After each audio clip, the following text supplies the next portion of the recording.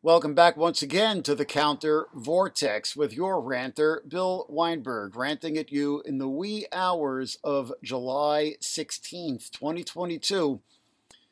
As always, from my apartment on Manhattan's Lower East Side. And we're going to get a little deep tonight into some cultural and historical background to the war in Ukraine and the kind of culture war which is going on within Russia itself. But to begin, did you happen to catch this one? The Speaker of Russia's lower house of parliament on July 6th threatened to, quote-unquote, claim back Alaska if the United States freezes or seizes Russian assets in retaliation for its invasion of Ukraine. Quote, let America always remember, there's a piece of territory, Alaska. Vyacheslav Volodin said at the last session of the State Duma before the summer break, quote, when they try to manage our resources abroad, let them think before they act that we too have something to take back, Volodin said. And he noted that the deputy speaker of the Duma, Pyotr Tolstoy, had recently proposed holding a referendum in Alaska on joining Russia. And the day after Volodin's comments, billboards proclaiming Alaska is ours appeared in the Siberian city of Krasnoyarsk, apparently placed by a local patriot, quote-unquote. Russia, which began settling Alaska in the 1740s, famously sold the territory to the United States in 1867 for $7.2 million, or roughly 2 cents per acre. In 2015, after the Crimean vote for unification with Russia, which, as we discussed on our last podcast, was blatantly illegal, of course, a group of disgruntled Russian descendants in Alaska launched an Alaska Back to Russia signature drive on the White House website. It garnered some 30,000 signatures, although it is not clear where they were all from. I don't know. Is it possible for bots to put a signature on the White House website? On the same day as Volodin's bluster about Alaska, Russia's ex-president Dmitry Medvedev took to social media to invoke the threat of nuclear war if the International Criminal Court moves to prosecute Russia for war crimes in Ukraine. Quote, the idea to punish a country that has the largest nuclear arsenal is absurd in and of itself, Medvedev wrote on the messaging app Telegram, and potentially, he added, creates a threat to the existence of mankind, end quote. This is but the latest in a recent paroxysm of nuclear threats from Russian political figures, if you've been following it. Back in June, Russian state TV personality Vladimir Solovyev warned that if NATO continues to support Ukraine, there will be a, quote, massive nuclear strike, end quote, that only mutants will survive. His word, mutants, quote, unquote. And the month before that, back in May, Foreign Minister Sergei Lavrov warned of serious risks of nuclear war if the West continues to arm Ukraine.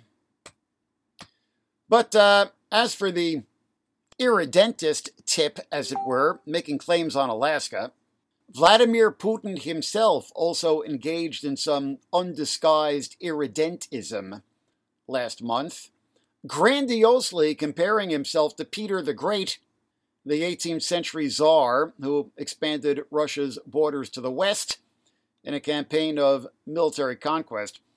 After visiting an exhibition dedicated to the fabled Tsar, Putin said, quote, Peter the Great waged the Great Northern War for 21 years. It would seem that he was at war with Sweden. He took something from them. He did not take anything from them. He returned what was Russia's. End quote. Putin, by the way, is not correct here. With the exception of an area of what is now Estonia, conquered from the Teutonic Knights by Ivan the Terrible in the Livonian War of 1558, and held by Muscovy until 1581, when it was taken by the Swedes, none of the large territories taken by Peter in the Great Northern War of 1700 to 1721 had ever before been under Russian rule.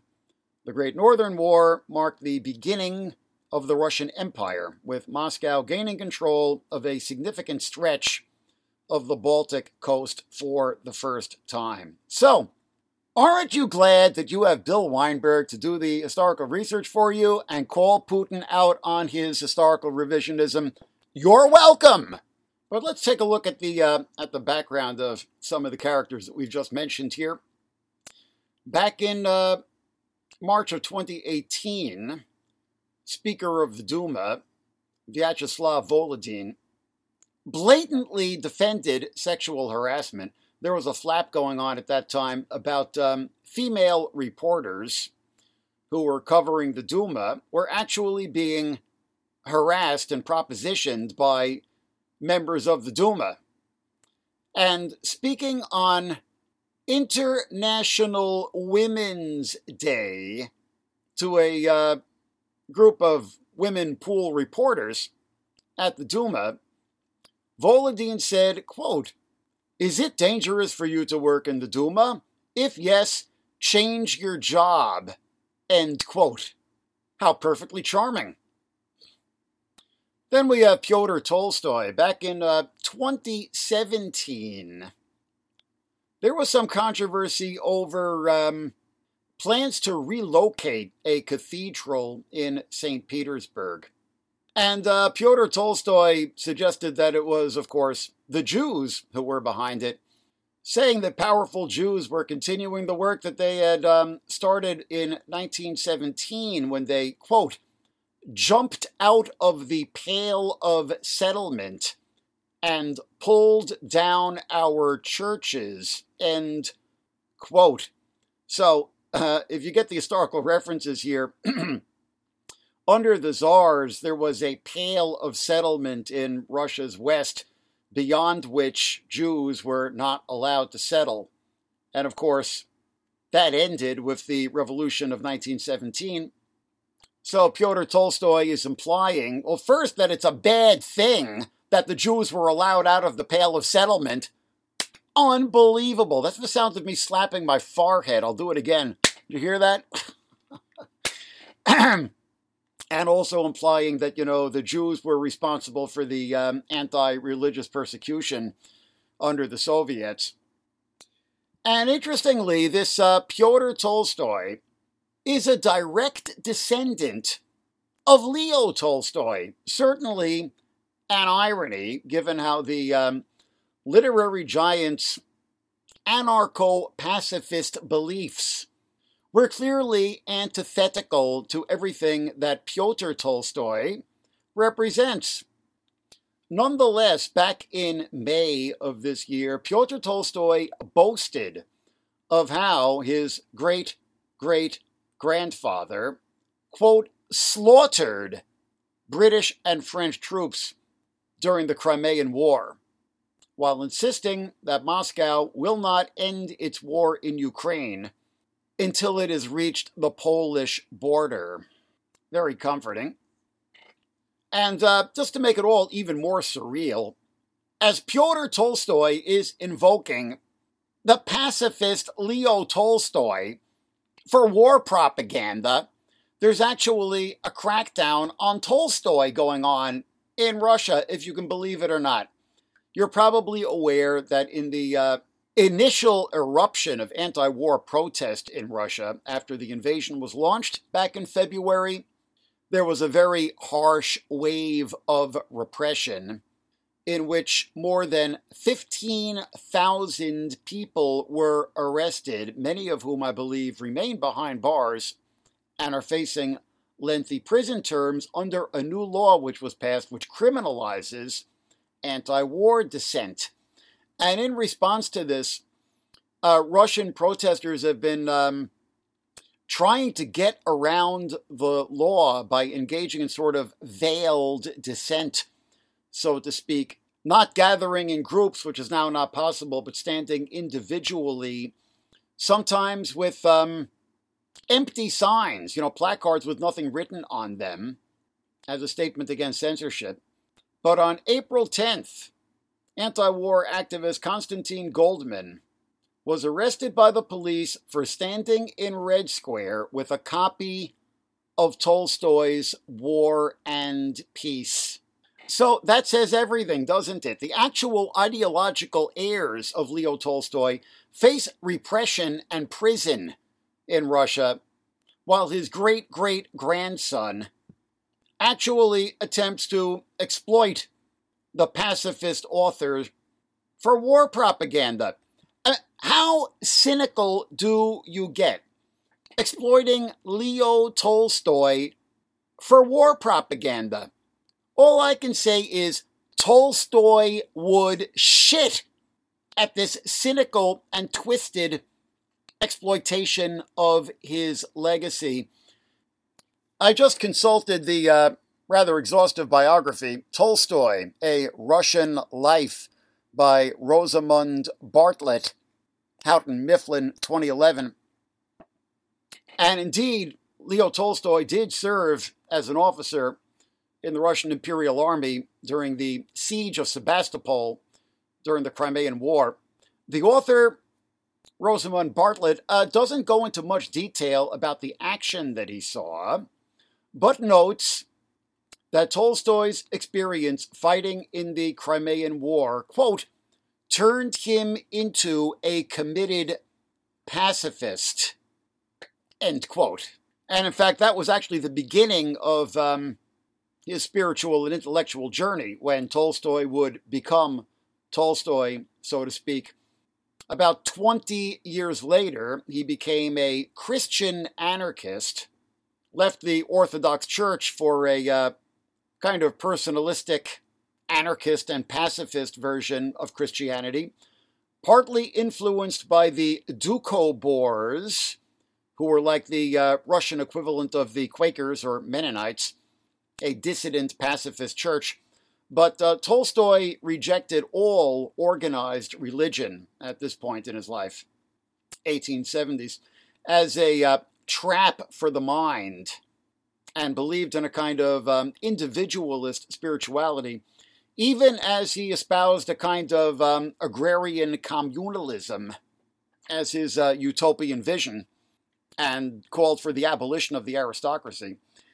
His ideas on so-called passive resistance to unjust authority later influenced Mohandas Gandhi and Martin Luther King Jr. And as it turns out, just as Pyotr Tolstoy's unseemly comments percolated up into the news, I had just finished reading the first Tolstoy that I ever read in my life. I'd been working on it for a couple of months, actually, even though it's just one of his shorter works, actually. Now, I did not read Sevastopol Stories, which was, of course, based on his experience during the Crimean War, which I kind of wish I did, and maybe I'll try to read that next. Nor did I read the much more ambitious War and Peace, which is, of course, about the Napoleonic Wars.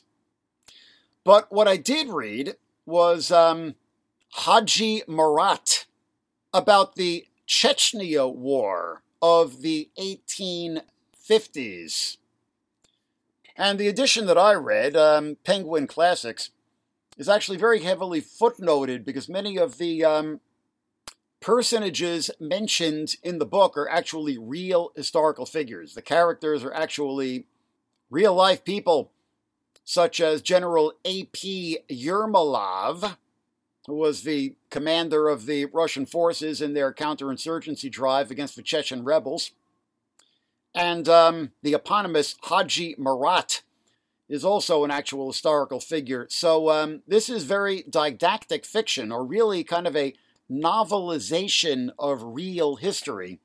Okay, a little historical background here. The Muslim North Caucasus realms of Chechnya and Dagestan had been under official Ottoman Turkish rule, but effectively independent, until the armies of the Tsars began their drive for conquest in the 18th century.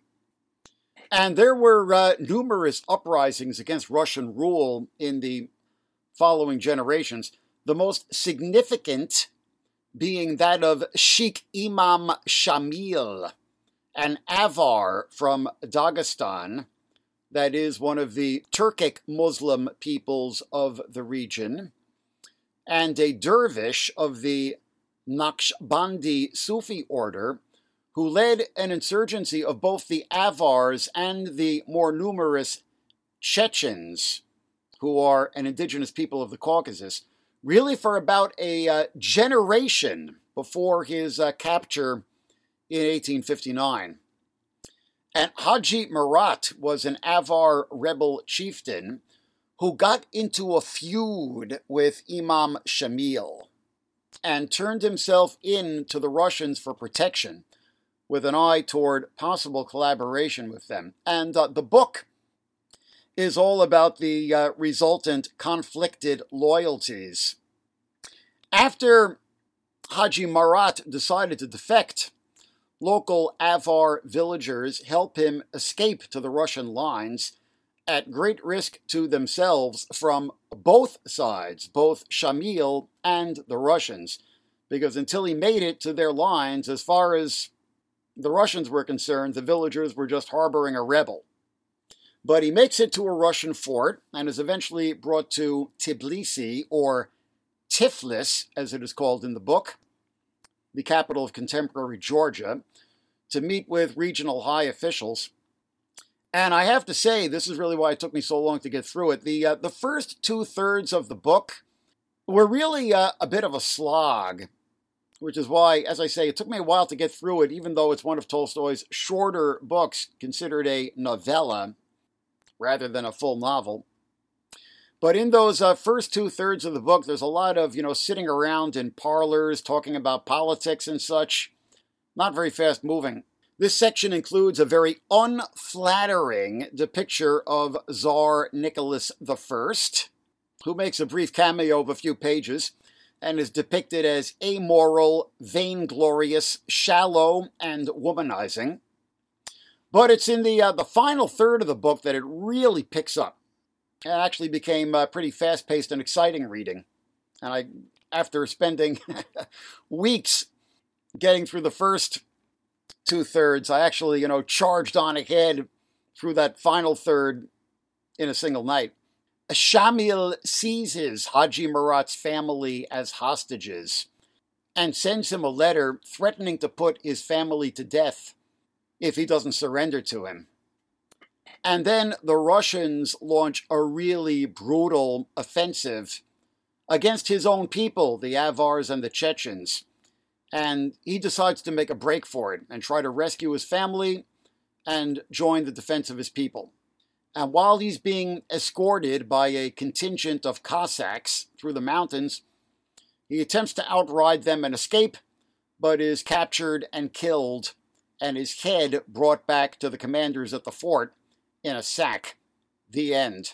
And there are very vivid descriptions of the Imperial Army's scorched earth warfare against the Avars and Chechens, and particularly their forest clearing on a massive scale to facilitate counterinsurgency, a kind of ecocidal campaign that anticipated what the United States would, a century and 10 years later, do in Vietnam. And I'm going to read a short passage here, and trigger warning, okay, because this is some heavy stuff that I'm about to read. The village laid waste by the raiding party was the one in which Haji Marat had spent the night before going over to the Russians. Sado, with whom he had stayed, took his family away to the mountains when the Russians approached the village. When he came back, he found his house destroyed. The roof was caved in. The door and the post supporting the veranda were burnt and the inside befouled. His son, the good-looking boy with shining eyes who had regarded Haji Marat with such rapture, was brought into the mosque dead on the back of a horse, draped with a cloak. He had been bayoneted in the back. The fine-looking woman who had waited on Haji Marat during his visit stood over her son with her hair loose and the smock she was wearing rent at the chest to reveal her old, sagging breasts. She stood clawing her face until the blood ran and wailing without stop.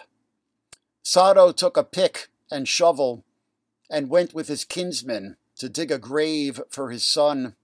The old grandfather sat by the wall of the ruined house, whittling a stick and gazing blankly into space. He had just come back from his bee garden. The 2 small hayricks he had there were burnt. The apricot and cherry trees, which he had planted and tended, were broken and scorched. And worst of all, every one of his hives had been burnt together with the bees. The wailing of women sounded in every house, and in the square where 2 more bodies were brought, the young children wailed with their mothers. The hungry animals howled too, and there was nothing to give them. The older children played no games and watched their elders with frightened eyes. The fountain had been befouled, evidently on purpose, so no water could be drawn from it. The mosque, too, had been defiled, and the mullah and his pupils were clearing it out. The village elders gathered in the square and squatted on their heels to discuss the situation. Nobody spoke a word of hatred for the Russians. The emotion felt by every Chechen, old and young alike, was stronger than hatred. It was not hatred. It was a refusal to recognize these Russian dogs as men at all, and a feeling of such disgust, revulsion, and bewilderment at the senseless cruelty of these creatures that the urge to destroy them, like the urge to destroy rats, venomous spiders, or wolves, was an instinct as natural as that of self-preservation. End quote. Words of Leo Tolstoy, Russian literary treasure, from his novella Haji Marat. One of his last works, actually, published only posthumously, and clearly an anti-war and an anti-imperial statement. And the reality so vividly and horrifically described in that passage is being manifested once again by the Russian army in Ukraine, just as it had been once again in Chechnya in the 1990s. By way of historical comparison, just today, July 15th, there was a very powerful and incisive report on National Public Radio's All Things Considered. Chechen soldiers join Ukraine's fight against Russia, by reporter Emily Feng, about the Chechen volunteers who are now fighting for Ukraine. I'm going to read a couple of excerpts from it. Mansour, identified only by his first name, was 13 when Russian soldiers destroyed his village of Samashki during Chechnya's first war of independence against Russia, meaning the war of 1995. Wielding flamethrowers, The Russians burned Mansour's neighbors alive in their homes, threw grenades into basements, and executed men. 4 years later, a peace truce disintegrated, referring to Putin's renewed war against Chechnya in 1999, and Mansour was back at war. He says he was never the same after. Mansour, through interpreter, Russia ruined everything I had. I grew up with war, and the war shaped me in all respects. If I had been born in America or Canada, I wouldn't come here to Ukraine. But because Russia took everything from me, I have to resist. Nothing else matters. Today, Mansour is the deputy commander of one of the at least 2 Chechen battalions fighting in Ukraine against Russia. Here's a second Chechen soldier. Unidentified soldier, through interpreter. The tragedies of Ukraine in Bucha and Mariupol are nothing compared to what we experienced growing up. The Russians leveled our cities and villages to the ground. We lost our homeland. What more does a person have to lose? Our family or children are not important when we've lost our home and the whole world was silent. This soldier says all that matters is settling a 400-year-old blood feud beginning in the 1700s when the Russian czars pushed into the North Caucasus where the Chechens live. Unidentified soldier, through interpreter. This is our dream. We will pass this dream on from one generation to the next generation until this evil is destroyed. Mansour, through interpreter. In Tsarist Russia, General Yermolov stole everything from us, but we survived him. Stalin died. Putin will die.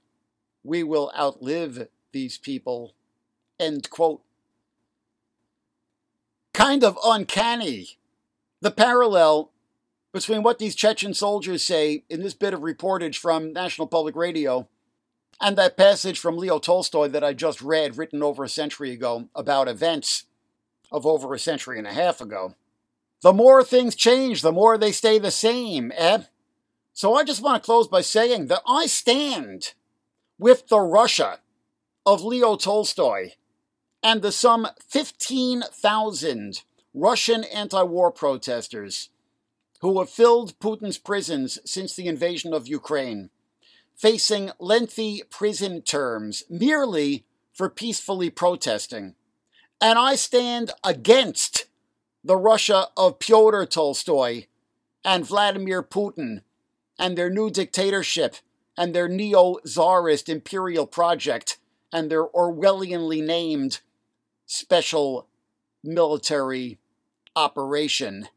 This has been Bill Weinberg with the Counter Vortex. Check us out online at countervortex.org. Please support us on Patreon. Join the Counter Vortex. Join the resistance. Rant on you next time.